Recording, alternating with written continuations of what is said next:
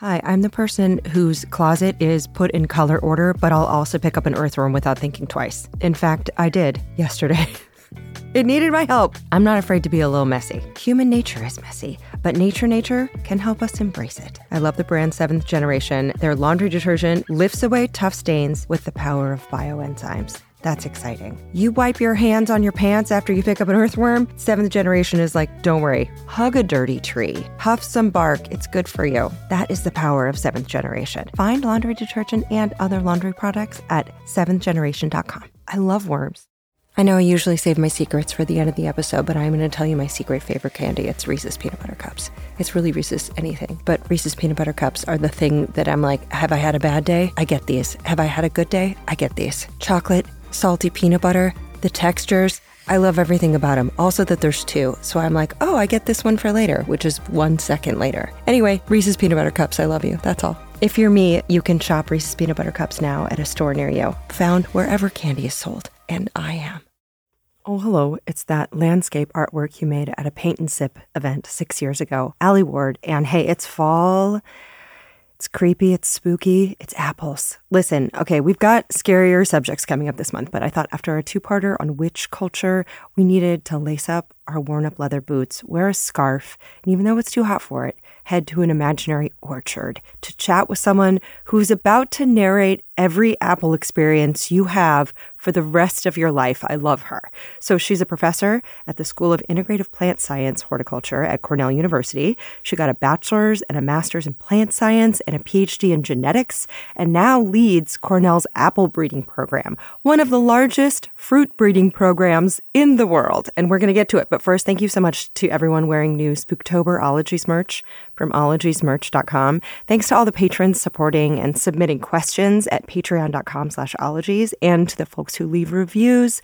I read every one, such as this ripe, juicy submission from Georgie Corkery, who wrote, "Ologies is the embodiment of nerds are cool. In fact, this pod highlights that nerds are thrilling, diverse, sexy, wholesome, and quirky." Georgie and the rest of us big dorks, thank you for those reviews. We are all of those things. And those reviews really make my day, and they help the podcast so much. I read them all, so keep them coming. Okay, pomology. It's a real word, and it's a discipline. And yeah, it comes from the Latin pom for fruit, and it can be applied to the whole branch of botany that involves edible things. But pomology is typically used when talking about apples. And this expert is as knowledgeable and as charming as they come, so get ready for apple picking tips, genetic mashups, taste test requirements, tart versus sour versus astringent, wild apples versus domesticated, recipe tips, oxidation, anticipation, and frustration in the nation, DNA trivia, compost treasures, maggot babies, the animal dung that changed history, how to have your own orchard, the sweet, sweet taste of scientific redemption, keeping doctors away, the loudest apple crunch on record, and what you're actually tasting when you enjoy this feat of breeding with professor, fruit geneticist, and pomologist, Dr. Susan K. Brown.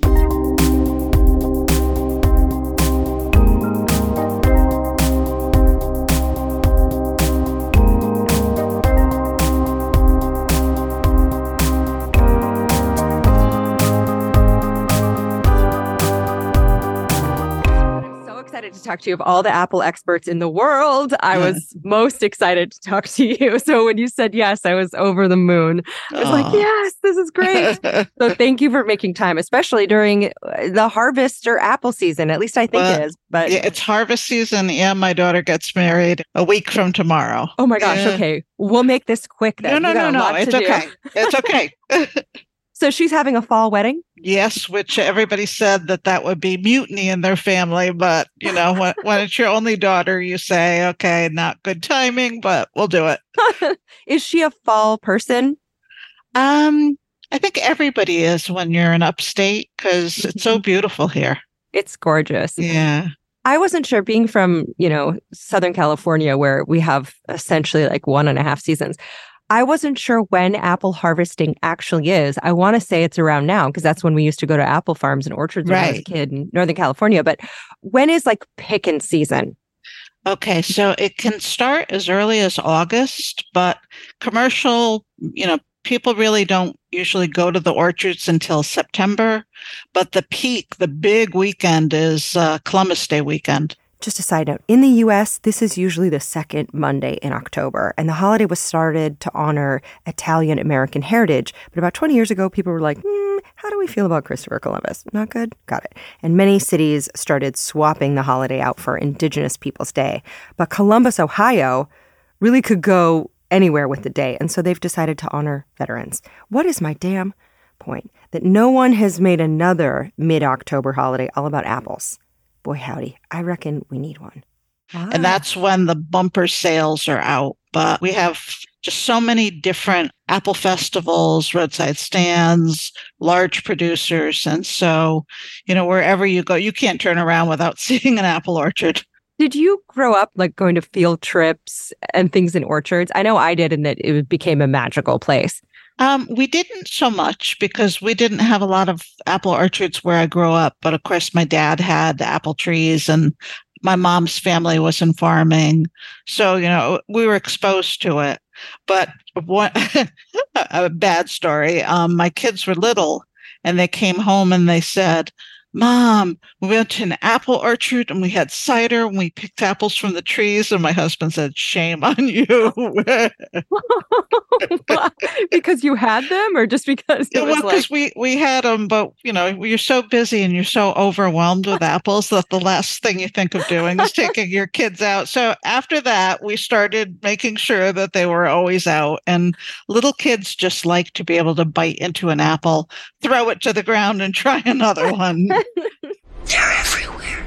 How did you end up doing this as a job? Not a lot of people get to immerse themselves in orchards and varieties and plants and fruit. So my mom was an amazing green thumb. So we always had a lot of flowers. My dad had a big vegetable garden. So my mom started the fascination with plants because they really are just amazing. And then my dad bred racing pigeons of all things. So homing pigeons will always come home, but especially in Connecticut and other areas, they will take the pigeons, put them on a truck, drive them several hundred miles away, and then there's a lever that lets them all off at the same time, and you bet on whether your pigeons will come back before others. But he taught me about the genetics of, different patterns and some of the things that you look for. And he would talk about selection. So he would say, see them flying, the last one is a little weak, and sure enough, a hawk would come and get it, which was a kind of a terrifying lesson for a young child. But, so that was really great. And then my brother was a science teacher, and I was always around nature. But when I went to the University of Connecticut and took my first botany course, I fell in love. And then I took my first plant breeding course, and I realized that I could create something, and I could create something that no one else had ever seen, but even more importantly, with fruit that no one else had ever tasted. The snozberries taste like snozberries. So my predecessor said that being an apple breeder is like being an explorer in an unknown land. So when you bite into an apple that you created, it may be the world's best apple, or it may be what we refer to as the spitters. But you created it, and to be able to, do something that no one else has done. And, a lot of times it isn't a success, but when it is, boy, is that gratifying. Do you have to wait years before you know if something's delicious or a spitter? Correct. Oh, that is so much patience. How do you cultivate that much patience? No, it's more impatience, I think. So we learned ways to make it quicker. Mm-hmm. So if I talk to somebody that works in tomatoes, they're like, oh my God, it takes so long. But it used to take 20 to more like 40 years to where a variety you thought might be successful. Mm-hmm. And I was like, I can't, you could retire before you're any good. And so I started looking at ways to use certain parents to make fruit occur quicker, to do cultural conditions to make them come into fruit, to use dwarfing rootstocks, which allow them to produce fruit sooner. More on rootstocks in a bit. It's bananas. It's apples.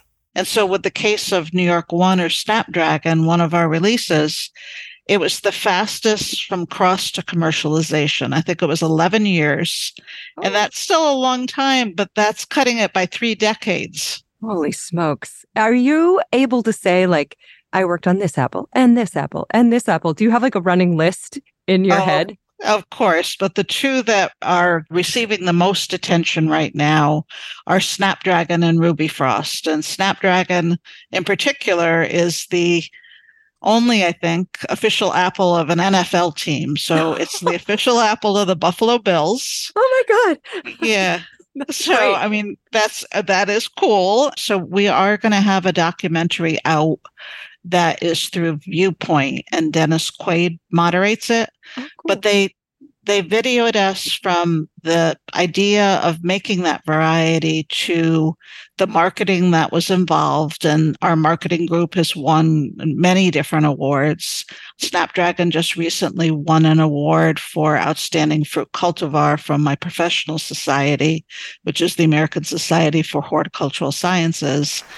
And the name recognition, they really did such a nice job tying in the S Dragon logo, a tagline, Monster Crunch. So we're doing things a lot different. And in the past, we didn't have money for marketing. And one thing that their marketing department did not count on was some weird lady with a niche podcast emailing to ask their mad scientist Fruit Highness to talk about her apples. And not having a single Snapdragon apple in front of me, woefully, I had to comb the internet for descriptions, which have included spicy sweet, a hint of vanilla, crisp flesh, exceptional juiciness, and monster crunch. So how many people have to grow a new apple before it's market ready? Like, who has backstage access to new apples? So this was a closed release, something called a club, but every grower in New York State had the opportunity to join. And then we stipulated that 25% of the proceeds had to go to marketing. Mm-hmm. And that's made all the difference. I was going to ask, who is behind Big Apple? If it takes 11 years for a quicker version to make it to market, like, who pays for the research? Is there like an Apple Council? Oh, no. So Cornell University has been very generous about supporting my program, but it has become more challenging. There's only 3 major Apple University programs in the US, and you contrast that with like Japan, and every province has their own apple breeder. We used to. In the past, even as early as the 1970s, there was a breeder in almost every state. If you're wondering, how many provinces does Japan have? Like 7 or like 100? Welcome to being me. Anyway, Japan, 47 prefectures. But if you're wondering how many ancient provinces were in Japan, there were 69. But back to apples. So Cornell's made quite a history in the apple world, and they support a lot of agriculture research of this ilk. And the breeding programs are also funded by the New York apple growers, who all tax themselves, and then they pitch in for research. And Susan says that one group of growers called Crunch Time Apples got together the marketing for Snapdragon, even though they all have full-time jobs getting apples to your fruit baskets and your sack lunches. But they were confident in the varieties, and they were confident in our program and the data that we had. And it's been a wonderful partnership. I mean, it's just, we kid around a lot, but to see drone footage of some of our packing houses and the people, and to hear customers say, that's my favorite apple, just doesn't get better than that. Who gets to name it? Because Snapdragon's such a good name. Like, do you have to vote? Well, we were able to have input, but in the past, we used to name them. We, the breeder, or the university used to name the apple. And I will tell you that it's hard to name something because you can't name it if it's been used before. And there are on record over 14,000 names. Oh, my God. So, we're going to start becoming like the pharmacy XYZ or Exalta. But when I first heard the name Snapdragon, I was like, that's a flower, because, I'm in horticulture. But then they showed the logo and they showed the taglines, and it resonates with kids, and it's very memorable. So that was one where they suggested several different names, and a grower, Mark Russell, really felt that Snapdragon was the best name, and he led a campaign to make that be the case. And then Ruby Frost is a good name, but it just doesn't resonate as well a friend of mine, the Minnesota breeder, came up with Honeycrisp. And that was a great name because it's sweet and it's crisp. But then so many people, myself included, started using crisp, that a group from Ohio that has a private program, they called an apple Ludacrisp. It's when you see that, you've got to be like, that's got to be the crispiest, just because it's so out there. Right. You're wondering about other apple names. I was too. And to the point that I scrolled through a list of several hundred to find the ones that might tickle us. And even though it was past my bedtime, I kept scrolling through because there are so many tasty little treats, such as Hoary Morning, Northern Spy, Cockly Pippin, Flushing Spitzenberg, Sack McGirdle, Sleeping Beauty, Ronk, Dazzle, Bloody Plowman, Cheese, just cheese, Scrumptious, Pumpkin Sweet, Pit Maced Pineapple, Scarlet Cranberry, Sack and Sugar, one named Water. There's also Poorhouse and Rambo. So next time you need to name a pet or a car or a firstborn, look no further than a big-ass list of unhinged heirloom apple names. Speaking of which, let's go back in time. Well, a huge question I have is Johnny Appleseed, a legend, a myth. Knowing what little I know about apples, I understand you cannot just throw seeds down and all these different apple varieties will sprout up, right? Right. There's a book that's really good, and I think it's called Johnny Appleseed, The Man, the Myth, the Legend. Mm-hmm. So Johnny Appleseed became glamorized by Disney and some of the books that were written, kids' books about him, but there really was that gentleman, except he used apple seeds. So when you cut open an apple, so if it's Snapdragon or Empire or whatever your favorite apple is, when you cut open the apple, those seeds have, let's say, Empire as the parent, but 50% of the genes come from whatever the bee brought in as pollen. Could be a crab apple, it could be golden delicious, it could be delicious, it could be any number of things. And sometimes even seeds within the apple have different combinations of parents. And so that's why when you plant an apple seed, you don't get that variety. You get a descendant of it, but it's not going to be anywhere near that same variety. So the only way that you can make a genetic copy of an apple tree is to use clonal propagation. That's where you take a bud or a piece of fruiting wood and you put it on a rootstock. Bring me the axe! It's like making a genetic Xerox or copy of that tree. And so each bud is a genetic replica. And if you use 100 buds, you'll get 100 trees, and they're all the same as that original seedling. So when you think about it, Macintosh was discovered in the 1700s. Every tree that's been propagated dates back to that original ancestor. Whoa. Are all the snapdragons that you might find, do they come from a single tree that really had the best traits? Right. Well, so they do and they don't. So the first tree started everything. You have a first generation, you have a second generation, but the original source of it is like when they do those anthropology studies, the Eve is that original tree.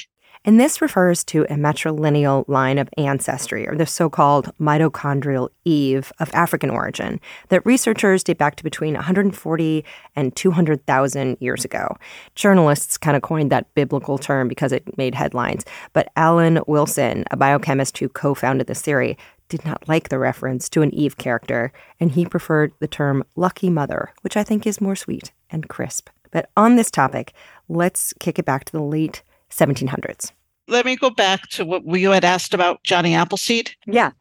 Okay, so Johnny Appleseed was interesting in that rather than bringing buds or trees to the colonists, he was bringing apple seeds because he could get them from a cidery.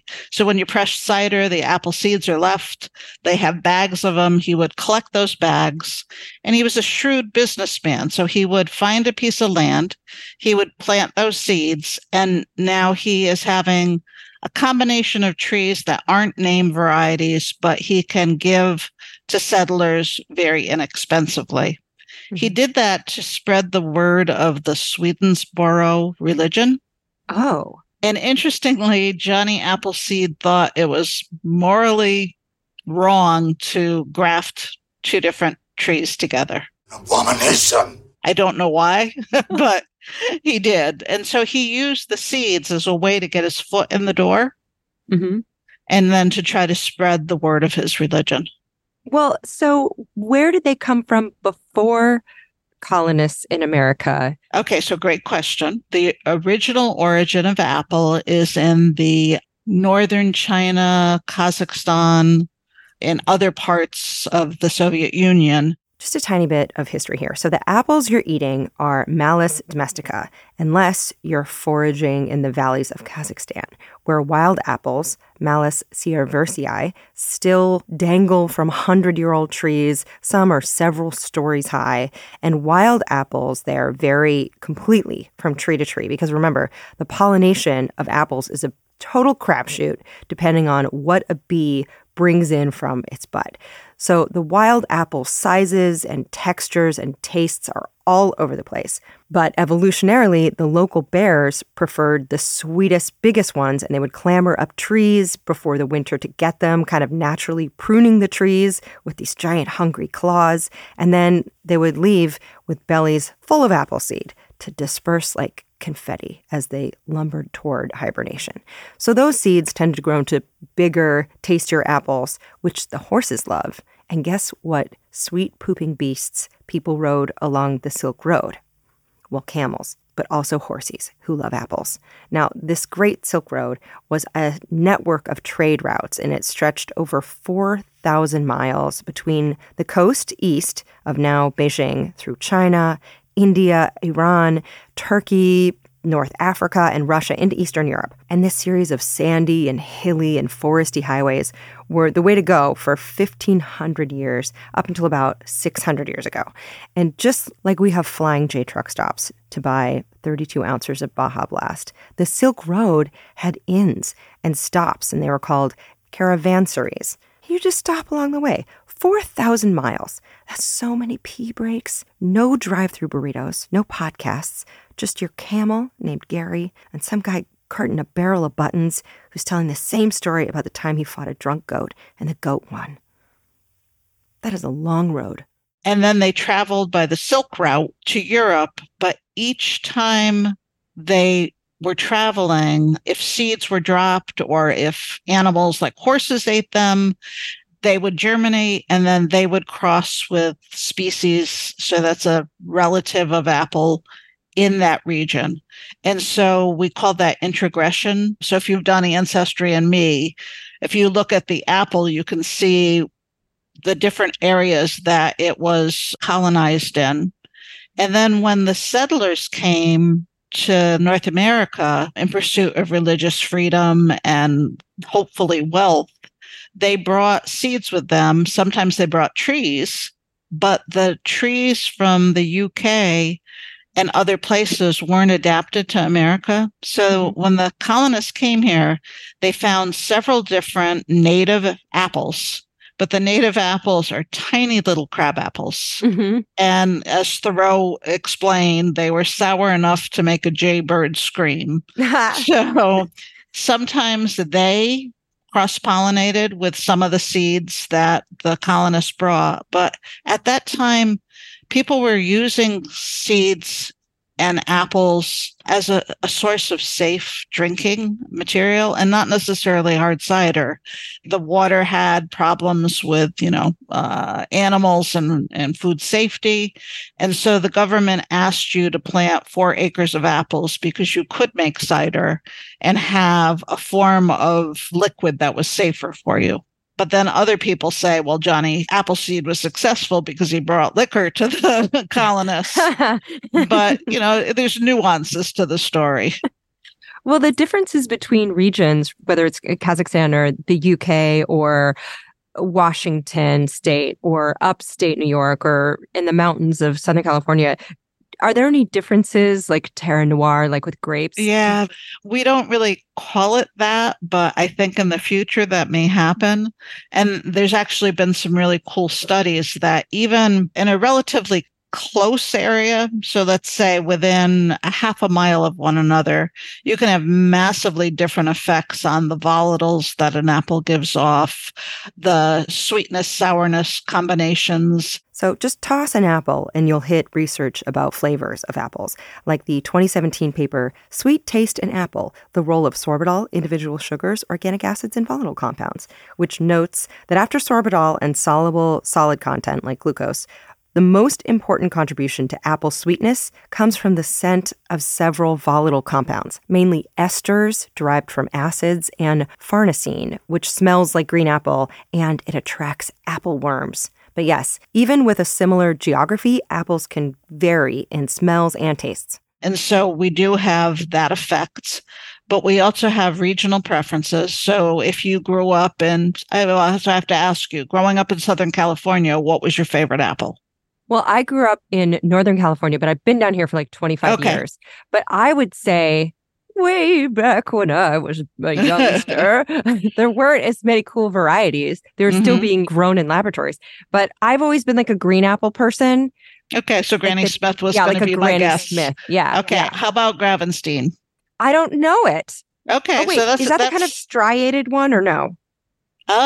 It's striped. They have an annual Gravenstein conference out in California. I know that. I totally knew this, but I couldn't think of the name and I blanked. I was nervous.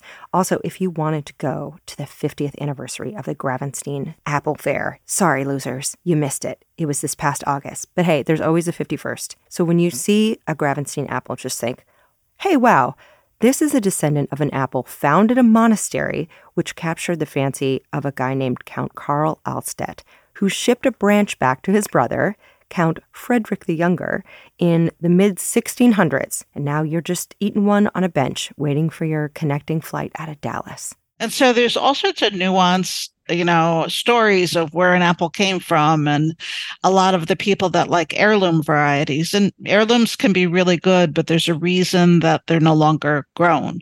So either they didn't produce enough for growers, or they had a certain Achilles heel issue that made them less than profitable. But they have a romance and a history to them. So who doesn't want to try Thomas Jefferson's favorite apple? If you must know, this was likely the Esopus Spitzenberg, which sounds like a physics professor, but it's actually a crimson apple that's oblong and sweet tart with a little spice. Or, the apple that your mom had in her backyard. But then sometimes people will try these apples and go, gee, I thought it was a lot better than that when I was a kid. They're like, apples have come so far that you're like, oh, this isn't, no thank you. I'm sure there's a lot of teachers that are like, really? A Red Delicious?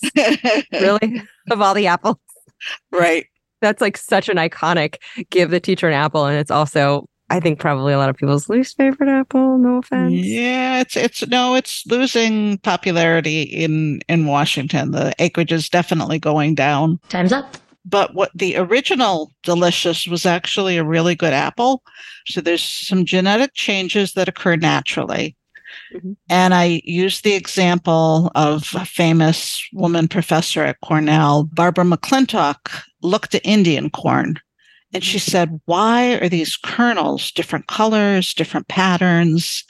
And she hypothesized that there was something called transposable elements or jumping genes, so that these genetic elements could insert themselves into DNA. And if it was near a gene for color, it could change the expression of that gene. So that's why you see, light colors, dark colors, stripes, spots.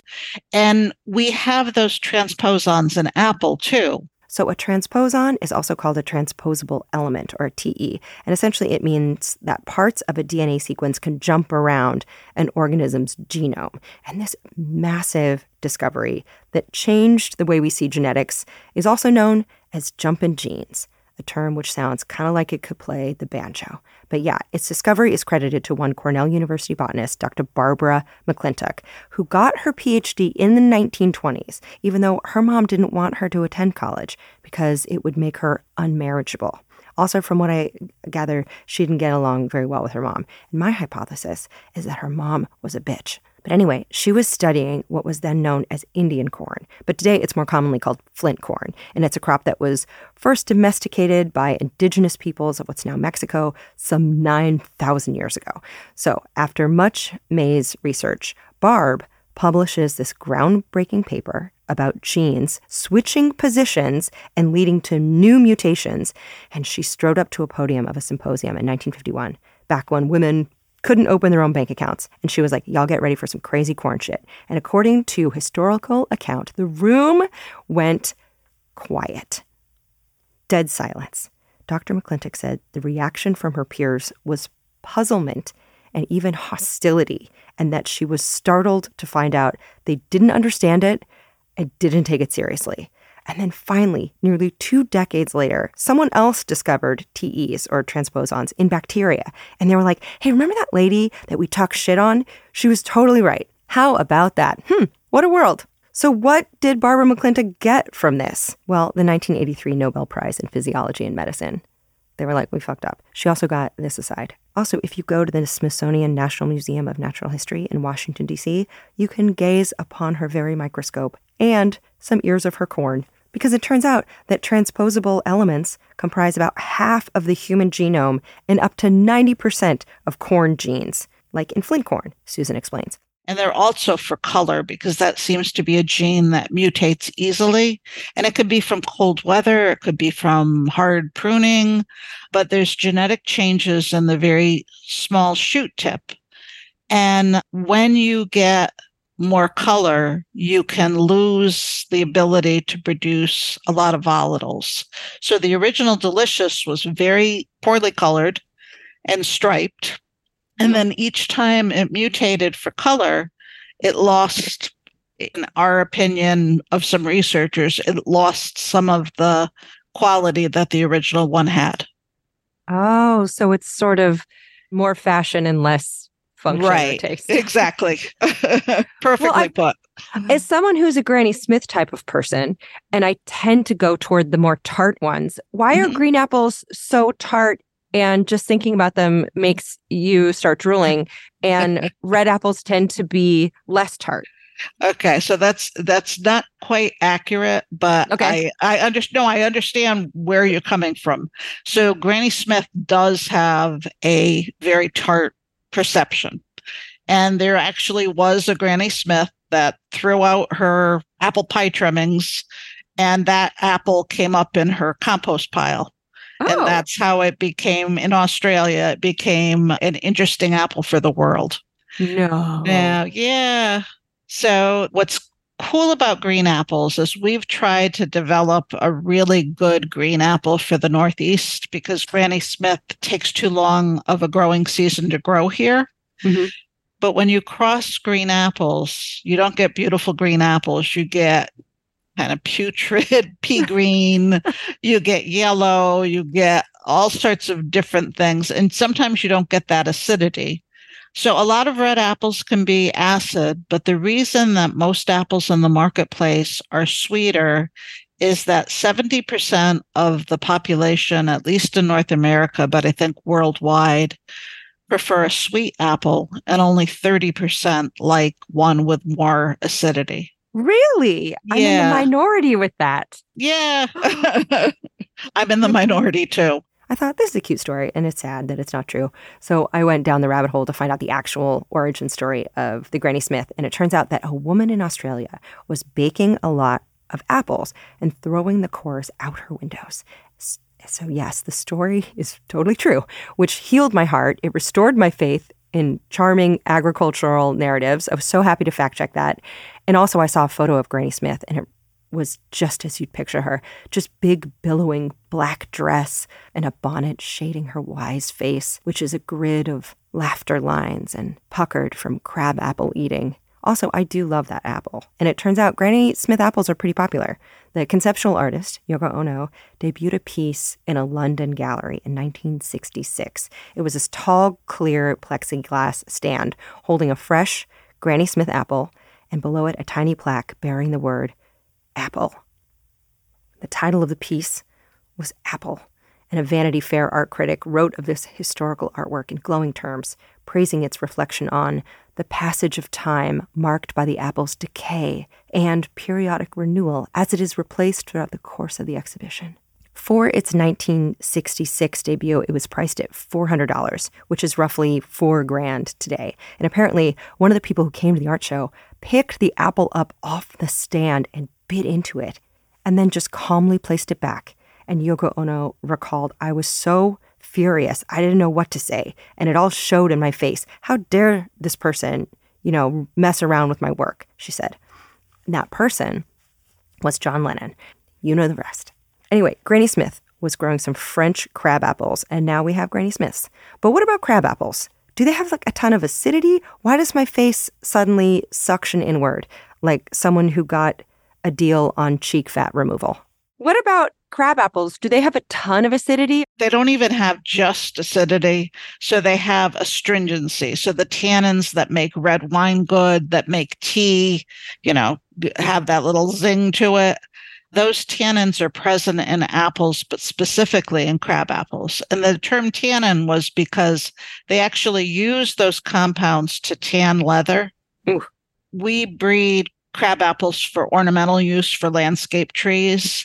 But what I love to do with classes, because everybody thinks, and I'll get back to your question about how do you breed something good. But students always think if it looks good, it's going to be good because Americans buy with our eye. If it's really red, we think it's going to be great. And so I'll pick apples that I know aren't good and put them in a basket and have the students pick. But one day I decided I was going to give them a red-fleshed apple with a lot of acidity and a lot of astringency. And I asked for permission to videotape them. And the reaction was priceless. They were like, "That's not fair." And I was like, that's what we bite into sometimes. But I did that with my children when they were little. I would throw crab apples on their lunch. And then they'd come back and the kids loved them because they're like shock tarts or airheads, warheads. Yeah. Yeah. Because the flavor in those are sour apple flavor. I was going to ask about that with apple candies and sodas. Yeah, malic acid. Yep. Is that what's giving the flavor? That tartness? Uh-huh. Yeah. I don't know if you remember this, but for a while there was a soda called Slice and they had an apple flavor. And I don't know what happened to it, but I've always wondered, why isn't there more apple gum or apple sodas or things that, grape and bubble gum is everywhere, orange is everywhere. What's up with apple? Well, with apple juice, you have apple sauce, apple, the fruit leather is basically a lot of apple. I don't know. Neither did I. So I spent way too long researching the history of the carbonated soda Slice, which debuted in the mid-'80s and contained 10% fruit juice, and later, quietly, no fruit juice. But they had weird flavors, including apple slice, which was only on the planet for 2 years, but I suppose it made an impression on me, partly because I had it on a road trip with my Uncle Ron to go sledding, and I got car sick on the mountain roads, and I will never forget the sight of the empty apple slice can rolling around the floor of the car. But Slice was supposed to make a comeback this year, and people, I'm waiting. Meanwhile, Mexico is like, hello, we have Sidral Mundet and Manzanita Sol, 2 apple sodas for you. And I guess there's also Martinelli cider, which is sparkling apple juice. But we have a whole episode on apple cider called Ciderology, including the hard stuff. And yes, of course, it's linked in the show notes. But yes, more apple-flavored things, please. The public is demanding it as of right now. It's a mystery, especially like Concord, when I get in trouble with the New York audience, but Concord grape juice is great. But as a parent, having toddlers spill Concord grape juice on your rug is not a highlight of your day. Well, I was going to ask, what's with that one apple that tastes like grapes? Where did that one come from? Are you referring to the grapple? Yes. Okay. So that's interesting because it's actually an apple that's soaked in Concord juice type flavoring. No. Yeah. And if you're not allergic to apples, there's some allergens in apples that people are very seriously allergic to. And you can be not allergic to apples and not allergic to grape, but there's proven documentation of people allergic to grapple apples. So, allergic folks, what if you're sitting there just asking the universe why? they serve a purpose to the plant by trying to fight off and serve as defense. But people that are highly sensitive will develop an oral allergy. And interestingly, if you're allergic to white birch pollen, you're more prone to have an apple allergy because the two allergens are very similar in structure. And so that blew my mind because it was like, but babies don't get sensitized to birch, pollen, but I guess they do. And I think in the Netherlands, they funded research on anti-allergens, no allergenicity in apple because people were having anaphylactic reactions to them. Could that be regional at all? Yes, it could be. Oh, wow. Speaking of kind of cross varieties, what about papples, pear apples? What's the deal? Are they apples or pears? Oh, so now I'm curious where you heard the term. Papple? Yeah. I know that they're called Asian pears, but okay. I'm glad I asked. So Asian pears are pears. There's two types of pears, European and Asian, and the papples aren't pear apples. They're just pure pear. Oh, but because they're round, we've been sold those goods. Right. And because all of us, we always like to push the envelope a little bit. So breeders have crossed pear and apple. And while there isn't a product ready for market, we're learning a lot about genes. There's a lot of genes in pear and apple that are very similar, but there's some that are very different. But we're learning more about how we could further intercross those. But where we have had success intergenerically is the apricots and the pluots, which are plum apricot or apricot plum hybrids. Yeah, those things are good too. Yeah. I'm down with it. All of this interbotanical fiddling. Johnny Appleseed's ghost right now is livid at us. So pissed! Speaking of the dearly departed, what about extinct apples? Are there any that are just legendary that hopefully someone discovers a seed packet in a dusty museum or something? Okay, so again, because that would apples, help. Because and that's the problem. But there are a lot of really passionate fruit detectives that go around trying to find lost trees. And I spoke with someone last week about this very topic, and I explained that heirlooms play an important role, but what people don't realize is that the USDA has a massive collection, in fact, in Geneva, New York, right down the street from us, where they collected over 3,000 different apple varieties. And that serves as a living library. And the importance is not necessarily every apple that ever existed being saved, but specific genes of interest. And so, like, if you think about it, if you're one of 6 children, ideally you would want to preserve each and every member of the family. But as long as there's one descendant, the majority of your genes are preserved. Child-free folks, please bookmark that fact for any holiday encounters in which relatives discuss your reproductive intentions. I hope that you have horny baby-making siblings. So that's what happens with apples, that you have different manifestations and different types of it. But when you look at a lot of these older varieties that are found, they're derived from a relatively small number of ancestors.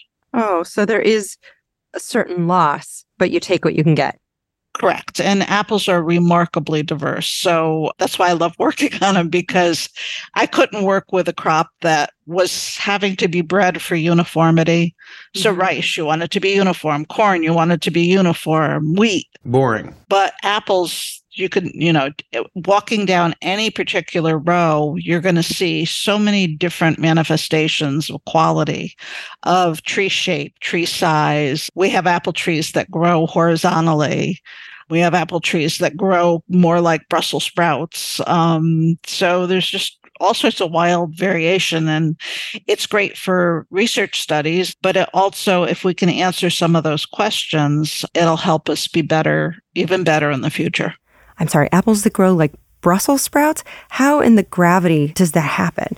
Well, I just watched too many videos on orchard planting. And as it turns out, they can grow apple trees that are tall and supported by wires, and they look like columns of leaves and fruit. And it's called tall spindle growing. It's wild. I always picture apple trees as these big round bushy things in orchards. Like if they could talk, they would be like, boop, boop, boop, boop, boop. How do you feel about getting apples at the farm or the orchard versus the grocery store? Do you have a preference in terms of where you get your apples? Have some been in cold storage for a while? Does that affect the taste? Okay, so proudly, cold storage was developed at Cornell. Hey! And the idea was that cold storage mimics, a lot of times, we had root cellars or basements or really prehistoric. They used to try to preserve foods in caves. And so cold storage is essentially kind of like trying to simulate the atmosphere of a cave. So the idea is you lower the temperature enough that the apples are kept cold but don't freeze. But surprisingly, you can be at 32 and still not freeze the apple. So in Celsius, that would be 0. Is that not freezing? So light frosts usually won't do much harm, but for prolonged periods, not great for an apple or the tree, unless pomologists like Susan are on it. But then you control the amount of oxygen and CO2 that apples are giving off. And regular storage just controls the temperature. Controlled atmosphere controls the level of these gases. And it creates a chance for apples to be in kind of suspended animation. And so you can have an apple that's been in storage for 3 years and is phenomenal. But if it's a new variety or if picking wasn't done at the proper time, you can have a really good apple that doesn't perform as well as it should. So that's a whole science. That's a post-harvest physiologist. A post-harvest physiologist. Yeah. That's another ology. That could be a whole second episode. Oh my God. And so I collaborate. So when I'm very proud of our accomplishments at Cornell. My research technician, Kevin Maloney, is an important part of the team, but we interact with plant pathologists. We interact with entomologists, which I know you've covered, food scientists, plant physiologists, post-harvest physiologists. It really takes a village to produce an apple, and we couldn't get where we were without that kind of collaboration. Oh, I'm sure, because you might have fungal blights. You might have introduced pests, not to mention climate scientists. Is there one thing in particular that is most threatening to apple crops and varieties right now?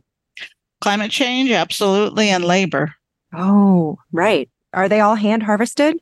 Yes. And it was interesting. We did the documentary and the producer went, they're still harvested by hand? And I was like, yep, because the technology is getting better. And some of the technology kind of blows your mind that there's machines that almost look like Frisbees that come up and pick apples. Okay, so apple picking machines are weird, okay? Some look like rows and rows of ceiling fans stacked on top of each other, just rotating past trees like a car wash. And I saw another article describing 14-foot-tall robots with camera eyes and a half dozen arms, each topped with a suction cup. But why all these workarounds? Well, in Washington state alone, each year they pick 12 billion apples by hand. How much does that cost? No idea. But according to the seasonal jobs page on the Department of Labor's website, you can make about $18 an hour or between $30,000 to $40,000 a year working full-time, although the jobs are, as the website states, seasonal jobs. And according to one Help Wanted description I read, you need prior picking experience and the abilities to work on ladders up to 12 feet tall, climb up and down ladder while carrying full bag, have no problems with balance, be able to work in conditions including rain and temperatures from 35 degrees to more than 100 degrees, be able to bend, stoop, stand, and lift up to 60 pounds of apples for the entire workday. And one farmer looking into more robot technology told a newspaper ruefully, the younger generation doesn't aspire to be an apple picker. Right now, we're trying to figure out how we can keep enough employees to get our crops picked until this technology evolves. I'm not a roboticist, but I guess one solution might be just to pay them more. But a human hand is amazingly effective, and a lot of the hand labor is much faster. And when you're picking, a robot has to know, and this is something I try to tell people, so when they go to pick apples, they do it right. Everybody wants to pull the apple down from the tree. Mm-hmm. And so they yank it, the whole tree shakes. But what you want to do is you want to lift the apple up and then twist, and then that stem will come off easily. You don't damage the tree. But Oh. when pickers are picking, they're picking with both hands. But then nowadays, when you buy apples, you probably never notice, but the stems are clipped. Because if a stem is too long and it hits into another apple in the picking bag or the bin, it causes a puncture and that can rot. So the pickers actually carry little snippers. And so they have to pick the apple, cut off the stem, and then put it in the bag. And yes, you do want a little bit of a stem because it's like a cork that prevents tiny little micro critters from nesting in your apple. Because no matter how nice you are, those micro critters are not welcome. And if one rots, that adage of one bad apple, does that emit certain gases? Yes, gases? It emits ethylene, which further enhances ripening, but enhances spoilage. So the one bad apple is definitely true. You know, if you have a basket of apples and they're rotting, usually you'll find a decayed one on the bottom. But you can also use apples to make things ripen better. That's why you don't want to keep apples and bananas together. Ooples and bananas. They're going to make each other ripen. But you can put an apple next to a bromeliad flower, and the gas from the apple will help the bromeliad flower. Really? Yeah. I got to figure out what a bromeliad flower looks like. It kind of looks like a pineapple. Oh, I gotta look into that. Okay, yeah, I looked these up and imagine like a long-leaved houseplant, like a snake plant, but then there's like a hot pink squishy pine cone in the middle, kind of like, hey, I'm a plant with a wacky hat. Do you love it? Let's move on to something with less botanical glamour, though. I saw that you have a paper on russeting, and is that what we call apple rust? Is that the oxidation? No. So apple rust isn't the oxidation either. So apple rust is a disease that causes little orange circles on the leaf. And it's called cedar apple rust because the cedars are an alternate host. The disease doesn't occur unless you have cedars and apples in pretty close proximity. Apple browning is a form of oxidation, but it's when the flesh is cut and certain compounds interact and cause the oxidation reaction or browning. Now, people always complain about apple browning, and I loved the comments because they were like, just cut it off. You know, it's like you put your apple down, talk on the phone, it's brown. All you have to do is use a little knife and cut the surface, and underneath it is perfectly, fine. Okay, I found some first-hand advice from a Serious Eats article, which offered the tips of soaking cut apple slices in a saline solution of half a teaspoon of salt per cup of water, and then you rinse off the salty taste before you serve them. Or you could submerge them in plain water, which prevents the apple slices from having so much exposure to oxygen. Or you could introduce some citrus, which has ascorbic acid, and it keeps the pH lower, which can reduce oxidation. Or, like Susan says, you can stop being a baby and just deal with it or cut it off. Also, this whole thing has nothing to do with apple russet. Turns out that's a texture thing, and I love it. Apple russeting, you know that potatoes are russeted. They weren't always, and that's why like Yukon Golds don't have the russet. Oh, okay. Yeah, so the russeted potatoes, that is just like cork cells. When you buy pears, certain pears have russet, and those again are just cork cells. They have no detrimental effect. Well, in the olden days, they liked russet because they can desiccate, but they can also hold their shape better. So in fact, I have in my office right now a full russet that has a modern taste. And I hope that it'll be one of the next apples we name because the quality is exceptional. So think of an Asian pear or a D'Anjou pear, kind of like a matte, rough, fibery finish. But that genetic difference is complex. And I made crosses hoping to get russeting, and I got none. And then I made crosses not to get russet, and I got fully russeted offspring. I went to get my PhD in quantitative genetics, so I would know everything. And, guess what? And that's what makes it fun, because you can say, I thought that this was going to work. So you were asking, like, how do you get quality?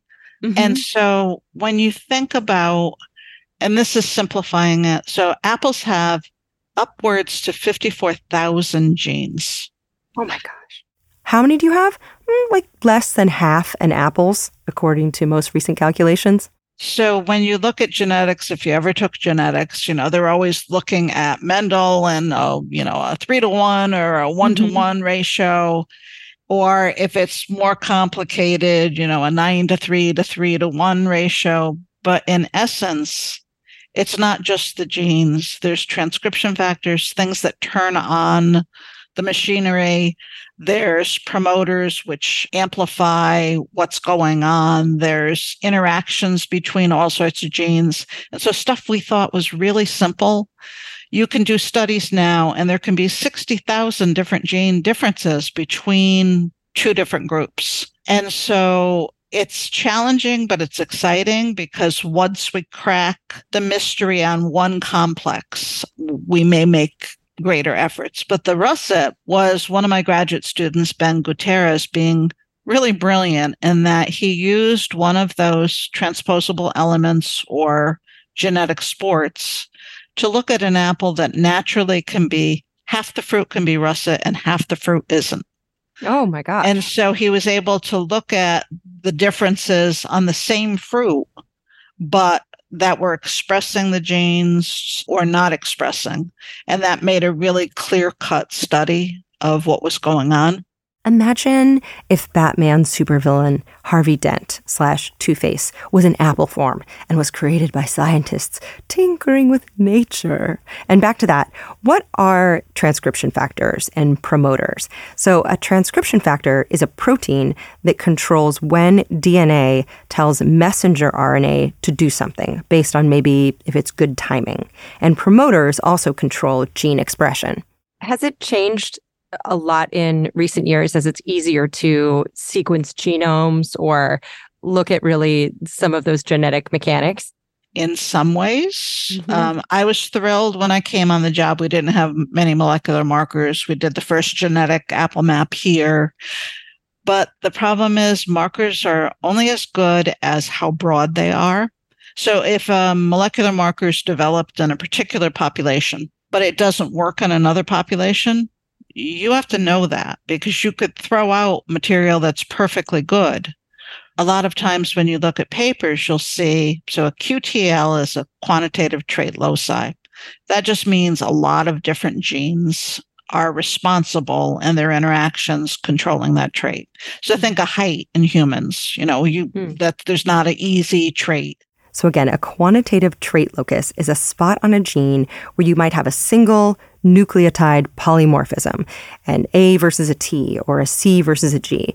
So you, or in this case an apple, can have a different appearance or flavor or size, which is a phenotype or how the genes are expressed, based on really complex variations in single fragments of DNA that could be in different combos, in different spots, or even on a few different chromosomes. And you'd think that if you have the brain and the technology to figure out which genes do exactly what, you would have the entire puzzle laid out for you. But when we do QTL studies, that particular portion or marker associated with that trait may only explain like 11% of the variation.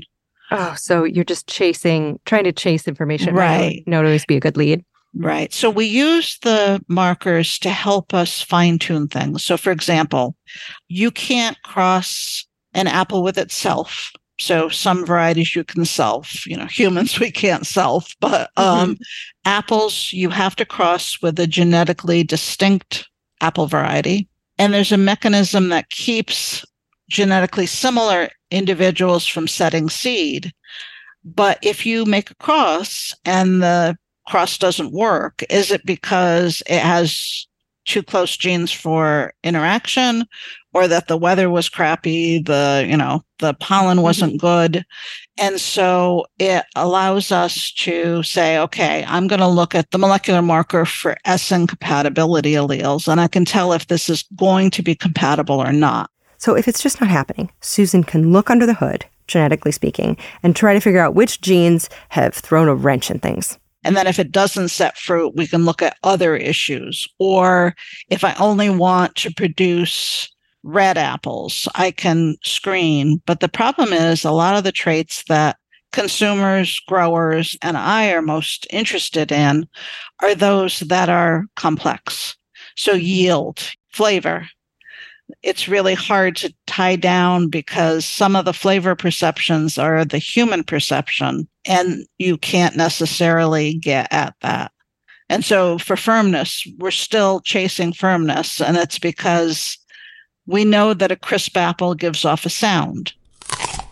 And they started doing measurements of sounds when people bite. Well, yeah, but that's so specific. We all have different sized mouths. We have different tooth structures. We eat apples differently. P.S. The Guinness Book World Record for apple crunching was set in Germany in 2017 when a bite of an apple clocked in at 84.6 decibels, which is louder than a garbage disposal.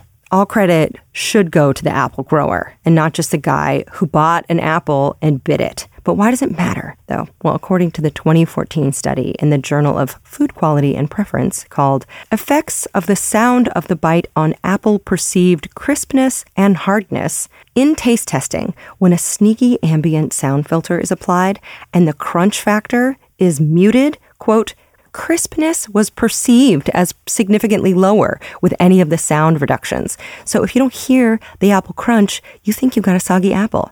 This is the kind of hell that apple growers go through to make us happy. They're going back to it. They're actually starting to interpret that more. And we're doing a lot more interactions with people, but like some people perceive astringency more than others. So I'm one of those. And I'll say to my research support specialist, Kevin, boy, this is really astringent. And he's like, not astringent. Did you have coffee? And it was like, so he and I perceive it differently. And then there's just certain compounds or notes this russet apple has a note of black licorice or fennel. Oh. But what's interesting is you either hate it or love it. There's no middle ground. And so I had people from Turkey saying, if you made this apple in our country, you would be queen. And I said, well, I like the sound of that. And then somebody else bit into the apple in my office. And not only did she spit it out into the trash can, but she was trying to clean her tongue in front of me. Oh, God. She did not enjoy that. Just a side note, black licorice flavor comes from glycyrrhizin from the root of a bean plant, and it's 50 times sweeter than sugar. And since most people pass on their share, you might be left holding the bag. Gleefully so. Some of that preference is genetic, and some is based on your memories in association with the smell of fennel or licorice. But watch out. Pump the brakes. Slow your roll. Gorging on black licorice can drive your potassium levels down and might result in pseudohyperaldosteronism, irregular heartbeats, or even cardiovascular failure. And the FDA and the American Heart Association tell you to take it easy, dude. And after the age of 40, you got to limit yourself to less than 2 ounces of black licorice a day. And I have never been less afraid of anything in my life, personally. Just like, no thanks. We just did an episode about gustology, about taste buds and people tasting different levels of bitterness and being super tasters. So I don't know if you have to have like on a tasting panel several people. Oh, no, absolutely. And you also, like if you have, when you said one bad apple, we'll have growers involved in tasting to determine the right harvest date. And if there's one apple, you may get 7 negative votes because each of them took a slice from the bad apple. And then everybody else is rating it differently, and something's wrong. There's an outlier. And then there's some people that are just not good testers. So there's all sorts of studies about how to make a taste panel that's good. I read one study that noted the apples are served to the evaluators under tinted lighting to mask how green or red they are, so they avoid visual biases. And then another paper said that they recruit experienced subjects in sensory science and fruit growers familiar with apple tasting notes. That's so funny to brag, like, I'm one of the better apple tasters. And that is right. A lucrative business. I got paid to eat apples. Can I ask you some questions from listeners? They know that you're coming on. Oh, sure. Okay, amazing. We'll breeze through some of them, just like lightning round. Right. Okay, so we'll be doing a lightning round of your questions, but first we donate to a charity of our guests' selection. Usually I tell you all about it here and I include a link, but we haven't gotten Susan's choice yet. So just trust that when we do, we'll toss a bushel of money at them and we'll link it on our website and in the show notes once we know it. And the donation is made possible by sponsors of the show. Thank you, sponsors. Ologies with Allie Ward is sponsored by Claritin. So luckily for those that live with the symptoms of allergies, you can live Claritin Clear with Claritin D. This is designed for serious allergy sufferers, and Claritin D has 2 powerful ingredients and just 1 pill that relieve your allergy symptoms and decongest your nose so you can breathe better. It's this double action combination of prescription strength allergy medicine and the best decongestant available. Relieves sneezing, a runny nose, itchy and watery eyes, and itchy nose and throat, and sinus congestion and pressure with ease. Just boom, down the hatch. You can get non-drowsy relief of allergy symptoms. And with Claritin D, you can still make the most of your day without compromise or looking like you've been crying. Are you ready to live life as if you don't have allergies? It's time to live Claritin Clear. Your pod mother, Jarrett, terrible allergies, and was recently shooting an indie movie that was filming in a house that had 7 cats. Guess who's allergic to cats? Him. So yeah, we always have Claritin in like each of our cars. Essentially, Claritin D is the third in our relationship. It's fast and powerful relief. It's just a quick trip away. Find Claritin D at the pharmacy counter. Ask for Claritin D at your local pharmacy counter. You don't even need a prescription. Go to Claritin.com right now for a discount so you can live Claritin Clear. Use as directed. Oh, KiwiCo. We love you. Kids love you. Parents love you. Uncle Allie's love you.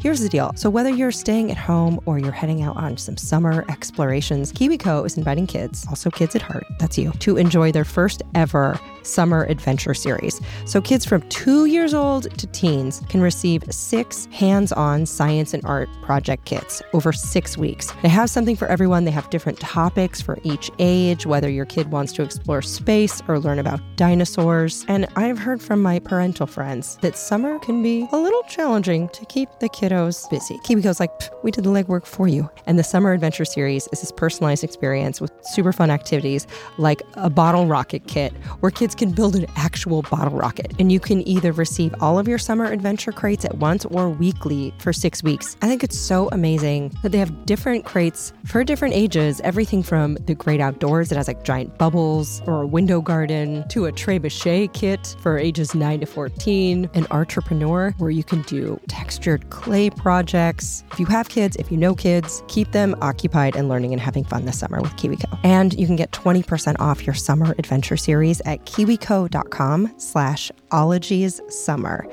That's 20% off your summer adventure at kiwico.com/ologiessummer. Oh, have fun. Oh, it's heating up. It's time to say bye now to your jackets and your sweaters and your tights and get reacquainted with shorts and tees, breezy things. Can I point you to the direction of Quince? What I love about Quince, you can build a lineup of timeless pieces. They keep you looking effortlessly chic year after year without spending a fortune. They have premium European linen dresses, blouses, and shorts. They start at $30. They have washable silk tops. And I love that all Quince items are priced 50 to 80% less than similar brands because they partner directly with top factories. They cut out the cost of the middleman and then they pass the savings on to you. So whether you need a sundress you can wear to a picnic or you need some good t-shirts or tanks that feel nice on your skin and are well made, head over to Quince. I love them so much I put them on my body. That's what clothes are for. Get warm weather ready with Quince. Go to quince.com/ologies for free shipping on your order and 365-day returns. That's QUINCE.com/ologies to get free shipping and 365-day returns. QUINCE.com/ologies. Oh, hi, it's me, the lady that checks a bunch of scholarly articles before she believes anything, Allie Ward. And I feel like we are similar in that we have a fair amount of skepticism and we like to dive deep and find out what the actual facts are. This is why when it comes to any kind of supplements, I enjoy Ritual, which is a female-founded B Corp, meaning that they're holding themselves accountable to not just the company, but also to the health of people in our planet. And their clinically backed Essential for Women 18 Plus multivitamin has these high-quality, traceable key ingredients in bioavailable forms that are clean. Only about 1% of supplement brands are USP verified, and Ritual is one of them. So I like being able to trust what I'm putting in my body. quality. From an aesthetic standpoint, I'll also tell you that Ritual are beautiful little vitamins. They look like lava lamps and they taste like mint. So taking my Ritual is part of my, morning ritual. That's probably why they named it that, and I didn't even think about it. Anyway, no more shady business. Ritual's Essential for Women 18 Plus is a multivitamin you can actually trust. So get 25% off your first month at ritual.com/ologies. You can start Ritual or add Essential for Women 18 Plus to your subscription today. That's ritual.com/ologies for 25% off. Down the hatch. Okay, let's pick through your questions and chew through the answers. Grace Robichaux, Emily, Samantha McGarrell, Janice Radigan, and Paulina Krasinka want to know if you have any tips, in Janice's words, for a backyard orchard. Emily wants to know, should I grow apples in my backyard? Is that even possible? Oh, yeah, absolutely. But I always say this because a lot of young couples have thought of a wedding gift as an orchard. And I said, do you want to stay married? So apples, our apple growers are pros. You had asked earlier about buying from apple growers or the grocery store. Mm-hmm. The grocery stores are great. They're convenient, but I like to support our local industry. They're the champions. They're multi-generation farms, but also they do such a good job producing apples. So when people ask me, can I grow trees? Yes, but you have to consider there's some bulletins that Cornell provides and other associations do, but you have to have a certain amount of light. You can't have deer trouncing through your yard because apples are number one on their to snack list. If you have woods nearby, you get certain pressures, and then do you own a ladder, a shovel, a spray? You're going to have to spray. And if you think you're not going to spray, then you're going to have to use a knife to cut out all the wormholes. So it's challenging. You could do it. There's people that are passionate and they do a great job. But for the average person, why do you want to add that stress to your life? Right. What kind of stuff do you have to spray on them? And is that why we rub an apple on our thigh before we eat it? The only reason I'm laughing about that is we all do that. I always say that, my thigh is the healthiest. But some of the reason we do that is when you see a film on an apple, mm-hmm. Sometimes it's called bloom, and it's a waxy substance. And so when you rub an apple against your thigh, you'll notice it's nice and shiny. Mm-hmm. It does get off surface dirt and pesticides. But, and I want to make this point because people buy organic apples thinking that they're not sprayed. Oh. But they are very much sprayed. They're just sprayed with different compounds. Some of them are less caustic and some of them are more caustic than what is used. Our growers don't spray any more than they have to because they're businessmen and women and they live on the farm. So they're not spraying anything extra because their kids are playing outdoors. And so, yes, you can grow in the backyard, but it's going to be a steep learning curve at first. But if you enjoy getting apples, then, in the long run, you're paying less buying them from the grocery store or growers than you would trying to produce them yourself. The other thing, because of storage, do you want to have baskets and baskets of apples in your cellar or garage? And there was a story recently in the newspaper and the guy goes, I'm a pariah. They're like, oh no, he's going to give me apples again. That is so good to know that it's just like, you know what? Don't worry about it. Don't worry about it. You don't have to grow this. Just go to an orchard and put on a scarf, put on your boots, go have some cider. Just once a year, spend a couple days at an apple orchard instead of every single day. Right. That's so good to know. Again, we have a ciderology episode. Get into it. On the topic of apple orchard chores, patrons Holly Giorgio, Effortlessly Weird, Ellen Storm, Sophie Philpott, Derek Peliquin, Destiny, Matt Ciccato, Kieran, and Anna Easton shared similar questions as Leah Anderson, who asked, how can I keep the apples on my trees from getting eaten by worms and wasps without spraying? You mentioned spraying. Like, are worms the common pests? And do those worms turn into moths? Oh, okay, good. So there's many different things we have to spray for, but sometimes people will see a grower spraying and go, oh my God, that's a pesticide, but it could be calcium. We spray trees with nutrients, boron, copper, urea, which is a form of nitrogen, to help the trees grow. We put some dormant oils on during the dormant season. If you've ever had scale insects, that can be problematic. And so that's used. We do spray because we're located in a wet region and spring tends to be wet. There's certain sprays for fungal diseases like apple scab. You can have apple scab in your tree and you can live with it, but if it gets bad, the trees will defoliate, which is why so many crab apples don't have leaves around here. Oh. But you also have to spray for insects. Now, with the apple maggot, which is responsible for a lot of the worms that you see in an apple, there are sticky spheres that you can hang in your tree that have a lure, and it will attract those insects. And you may get away with less sprays, or you can use, in the case of scab-resistant variety, but you're going to have damage. And then some of that damage, if the fruits fall to the ground, it allows the insects to reproduce, and not for the faint of heart. Ugh. I was like, what do these maggots turn into? And the most common species in the U.S. is Regolitis pomonella, which pupate and emerge as flies, smaller than a housefly, bigger than a fruit fly, with kind of zebra-striped wings. And I was like, well, okay, what are the flies called? And they're called apple maggots, even though they're in adult form, which honestly is a little infantilizing. But maybe to them it's cool, like a rap name, like little baby. I like to think that they're in an apple just doing sexy body rolls, or maybe the worm. Also, side note, the singer and beloved genius Fiona Apple was born Fiona Apple Maggart. And yes, she did grow up in the Big Apple. Onward. Patron Abby asked, what can I do with crab apples? It makes me sad to see them on the ground. Too many for even the squirrels. And Earl of Gramilkin echoed this question, but without the mention of the squirrels. Or sadness. Well, Paul Hoffman wanted to know, don't eat apples that have fallen on the ground. Why? Is that a myth? Or should you not eat fallen apples?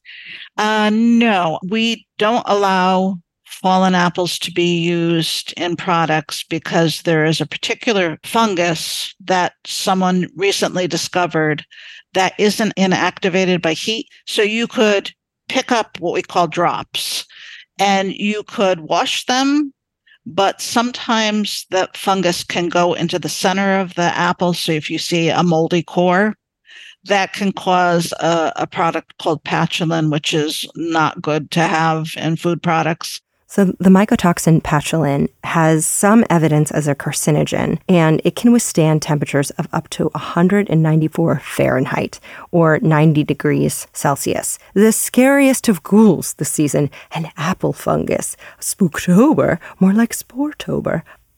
I'm scared. But this pathogen, this fungus that doesn't get heat inactivated, you could make hard cider, you could make cider, you could make applesauce or apple butter, and despite using heat, it's going to stay alive. It's alive! Oh. And so it's just easier to throw those fruit out. The other thing is, when you think about it, if fruit drop and apples, deer love apples, guess who's been visiting around that soil site? So you don't want, that would be a form of E. coli if there were droppings on the ground near your apple. Oh, okay. So not worth it.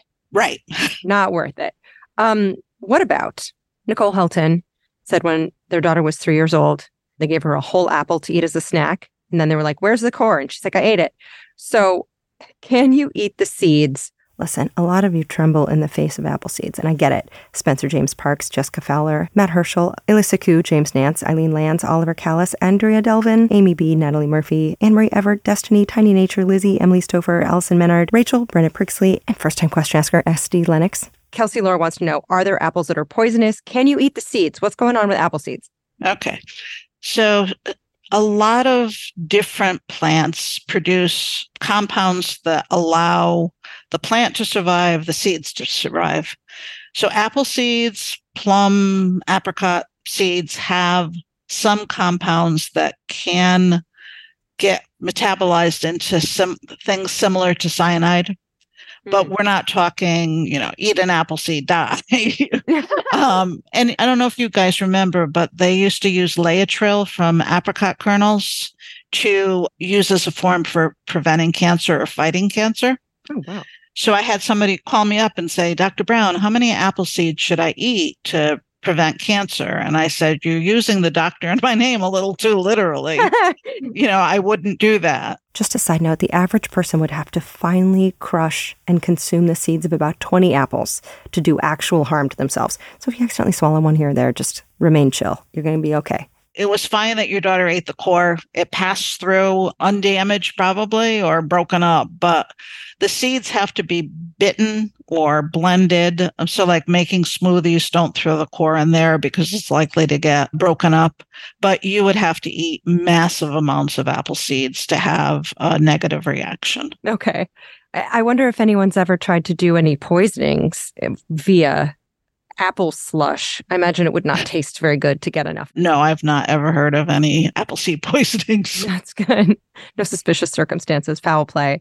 A ton of people wanted to know. Bethan Greer, Alicia King, Scarlett P., Amy Hickman, Holly Cole, Ellen Fayan, Paige Van Horn. Does the phrase an apple a day keep the doctor away? I know you're a doctor, but you just gave us the caveat that you are not here to dispense medical advice for legal reasons.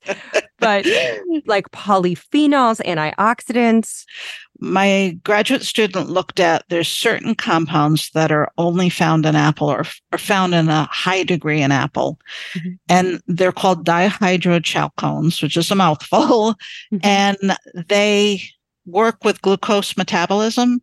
And so they're actually being investigated for diabetes and glucose in your bloodstream.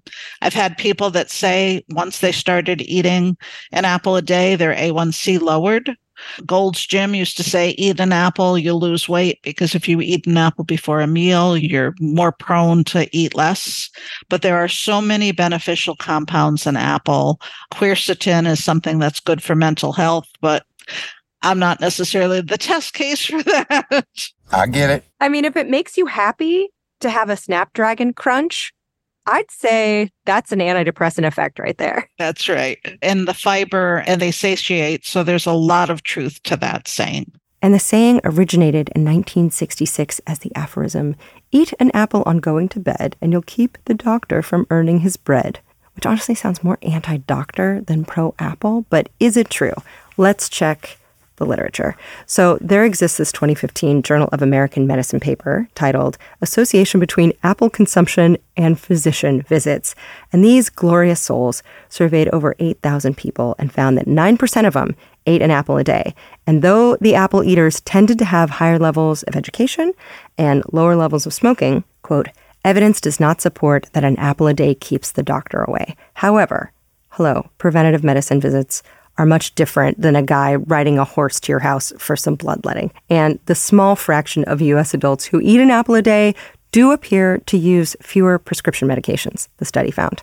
And another paper found that in patients over 50, an apple a day had comparable effects to statin drugs in lowering LDL cholesterol. Apparently, apples have a bunch of phenolic acids and antioxidants, and a lot of goodness is in the peels. So consider keeping those on. I myself like the peel part of the apple best. And when people peel apples, I have on many occasions asked to eat the bowl of peels. And as a result, I'm likely immortal. Just take a nibble out of studies such as the 2013 paper. Whole apple extracts increase lifespan, health span, and resistance to stress in C. elegans nematodes in the Journal of Functional Foods. And the study notes that animals pre-treated with whole apple extracts were more resistant to stresses such as heat, UV radiation, herbicide-induced oxidative stress, and pathogenic infection, suggesting that cellular defense and immune system functions are also improved. And they continue, our findings indicate that in C. elegans, whole apple extracts slow aging, extend lifespan, improve health span, and enhance resistance to stress. Okay, granted, this wasn't worms, but hey, as we learned in the benthopelagic nematology episode, we're using C. elegans to find all kinds of weird, spooky shit. Ah, that's so good to know. I love apples. I actually have a bunch in my refrigerator, and there are a ton of people, Kate Munker, Emily, Carl Henke, Kyla C., also Scarlett P., want to know what's the best way to store apples. Is it in the fridge? Yes, absolutely. So when you store them out in a bowl on the table, they're going to go downhill pretty quickly. Okay. But if you could keep them in a crisper jar in your refrigerator, or if you have a spare refrigerator, they can be put in a plastic bag, but it should have holes in it. You don't want to store apples near onions. They'll pick up the bad flavor. And for some reason, apples and carrots are counterindicated in terms of storing together, but they'll last so much longer. So yes, the gentle farting of ethylene out of apples can make your adjacent oranges wither faster, and even carrots, lettuce, and broccoli are susceptible to apple influencers. But don't blame the apples. They don't deserve you as a hater. You know, we had a guest on here, a dendrologist who is a fan fave, and Casey Clapp loves trees, notoriously hates apple trees. Apples are just completely pointless. But it's just like everyone who buys apples and like, I'm going to eat it as a snack. I'm like, you're just going to get hungry. You should bring cheese. You should at least get cheese and some peanut butter. I'm not going to eat it, but I've never heard someone who was such an apple phobe. Casey Clapp thinks that apples are an elaborate propaganda campaign. And for what? I guess for Apple industry, I think maybe he is opposed to the Johnny Appleseed apocryphal stories, perhaps. But Paul Smith wants to know, you know, Casey's not a big man. He just wants to know if you maybe could take him in a one-on-one combat, if that's something that you would be willing to do. An arm wrestle, maybe? I think this might convince him to love apples. Well, let's hope so. He should try more apples. But we have people that only look at kale or only look at grapes. And we have running commentary back and forth about fruits and vegetables and which is superior. But most of the vegetables that you're eating are actually fruits. So we win. Just in case you've never heard the classic Spooktober episode about pumpkins, let us just dip real quick into that convo about cucurbitology with the esteemed Ann Copeland, author of the book Pumpkin. And now what about some varieties of pumpkins? Oh, there are a lot of pumpkin varieties. Now, a pumpkin is not a typical fruit. It's also not a vegetable. Oh, it's not a vegetable? No, it's not a vegetable. It's a fruit? No, well, sort of. A pumpkin, believe it or not, is a berry. Oh, what? It's a berry. How? Why? It's a berry. Because it said, I'm going to be a berry. And it's very true. It's a frickin' berry, y'all. It's a frickin' berry. And I looked it up, and so are cucumbers. And avocados are a berry. Bananas are a berry. Eggplants are a berry. These are berries. They are fleshy, seeded fruits. They're formed from a single flower containing one ovary. Boom. Berries. Anne says that the biggest flimflam she's here to debunk is that pumpkins are not a vegetable. You win. I am going to get Casey's opinion and see, because we recorded that years ago, and I'm sure he's gotten a lot of clapback. So I'm going to send him some of your research and see if he has a statement, if he wants to correct that. He wants to rescind. This just in, Casey Clapp was available for comment, and you'll have to listen until the very end to learn his current thoughts on apples. But no arm wrestling. I broke my shoulder a year ago. So okay, that's off the table. Off the table. No arm wrestling at all. Maybe it'll be a battle of wits. And, I always ask the last things I always ask are the hardest part about your job, or maybe if you have a least favorite apple or something that's just, even though you have like the best job in the world, there's got to be something annoying about it. Oh, yeah. Meetings. Meetings, paperwork, reports. I mean, my mom was cute because she said, what do you do in the winter? And I said, write papers, write reports. And she goes, they pay you to write? So, I love being out in the orchard. I love talking with growers, talking with consumers. So that's the highlight. But, everybody always goes, oh, it must be so beautiful to be out here. But on a day like today in the fall, it was gorgeous, but we're out there when it's raining, when there's sleeting, so there's a lot to that. But for me, it's the fascination with everything that you can discover. And we have colleagues, they'll come down and we said, we're playing detective today. We're going to try to figure out this problem. And you can impact the industry as well and consumers benefit. But when you're asking favorite, I'm going to tell people to try different apples outside of their comfort range, because there's a good chance that if you grow up eating Macintosh or Golden Delicious, you like that apple, but your kids might like something different. And so that's important. And then in terms of least favorite apple, oh no. if I say it, I'm going to get nasty letters. Can you say what you don't like about it? So I'm not a big fan of Rome Beauty. Okay. We got it out of her. Which is a big apple in Ohio, and it is a good processing apple. But I told the growers when we were releasing these apples, just give me some of your Rome acreage.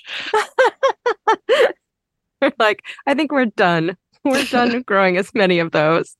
Well, and I should ask, first-time question asker Abby Lawson, I will throw in one more listener question here, wants to know, what are your favorite things to do with a glut of apples? So many people want to know, like in Anika's cat Aria, does the pomologist have any good recipe to use apples in the fall? What is your favorite recipe? What do you recommend? Okay, so time to be truthful because my children will write in. An apple breeder, any fruit breeder tends not to make a lot of products with their crop because I eat apples from sunrise to sunset. I turn green, and the last thing I want to do is make a pie. I'm getting better now that, the kids are older, but I worked with Amy Traverso on a cookbook, Owen Woolier. There's so many good cookbooks. If you go to your state's Apple Association or the U.S. Apple Association, there's free apple recipes online. Apple crisp is something really easy to do. Sauteed apples with cinnamon and fresh whipped cream.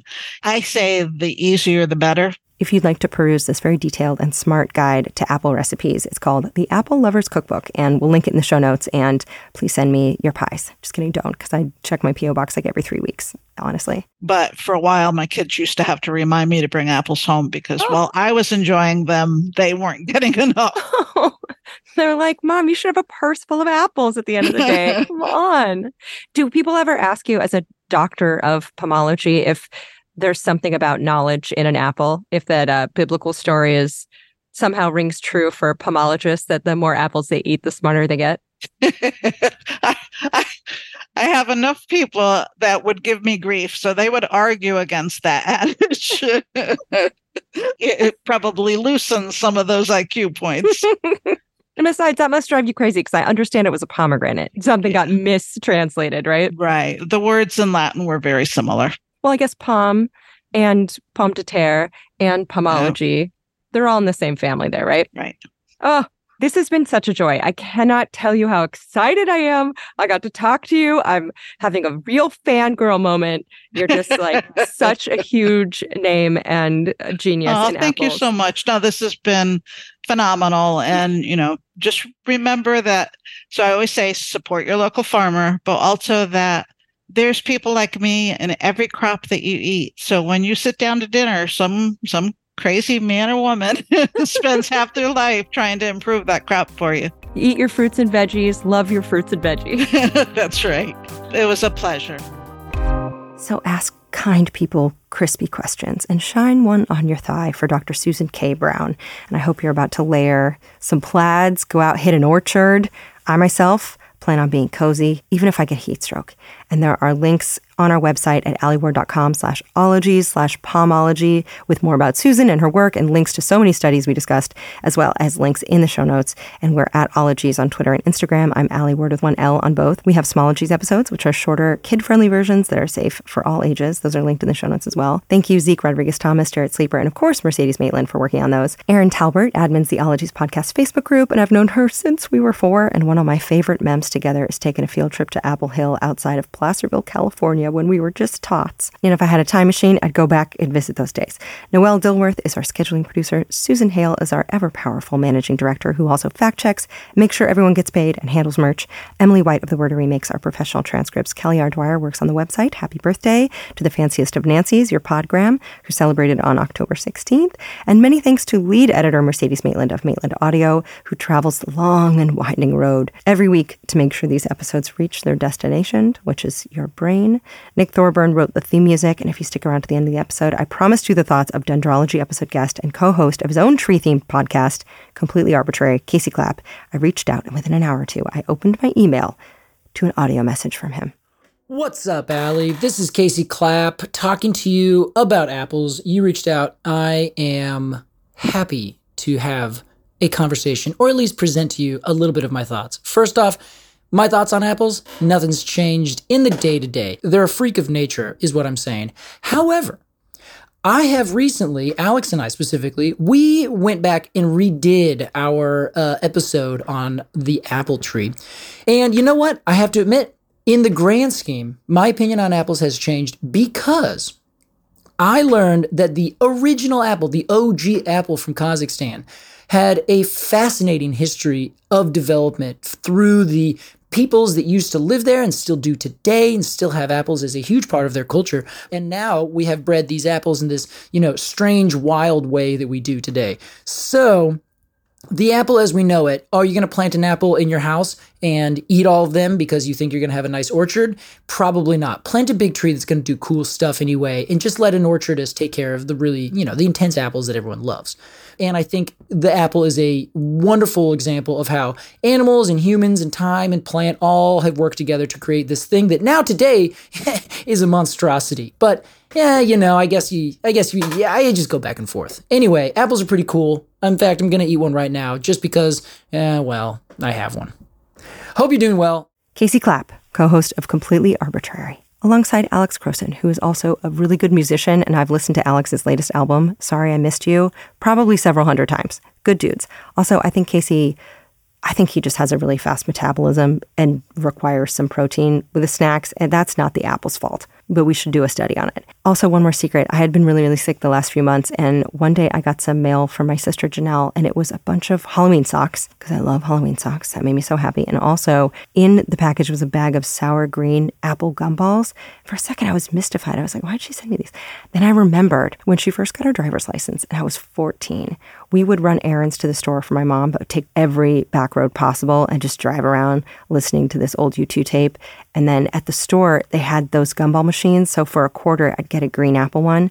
And then on the ride home, I would chew it and I would blow the green apple flavor into Janelle's face because little sisters are the worst. And she would plead with me not to. But then it became tradition.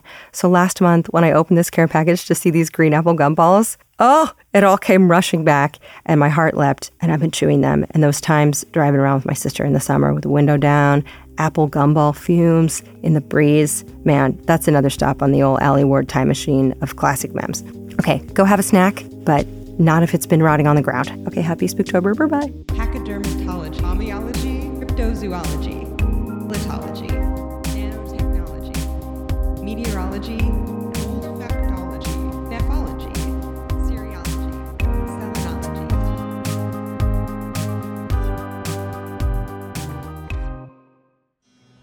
Do you like apples? Yeah. Well, I got a number. How do you like them apples?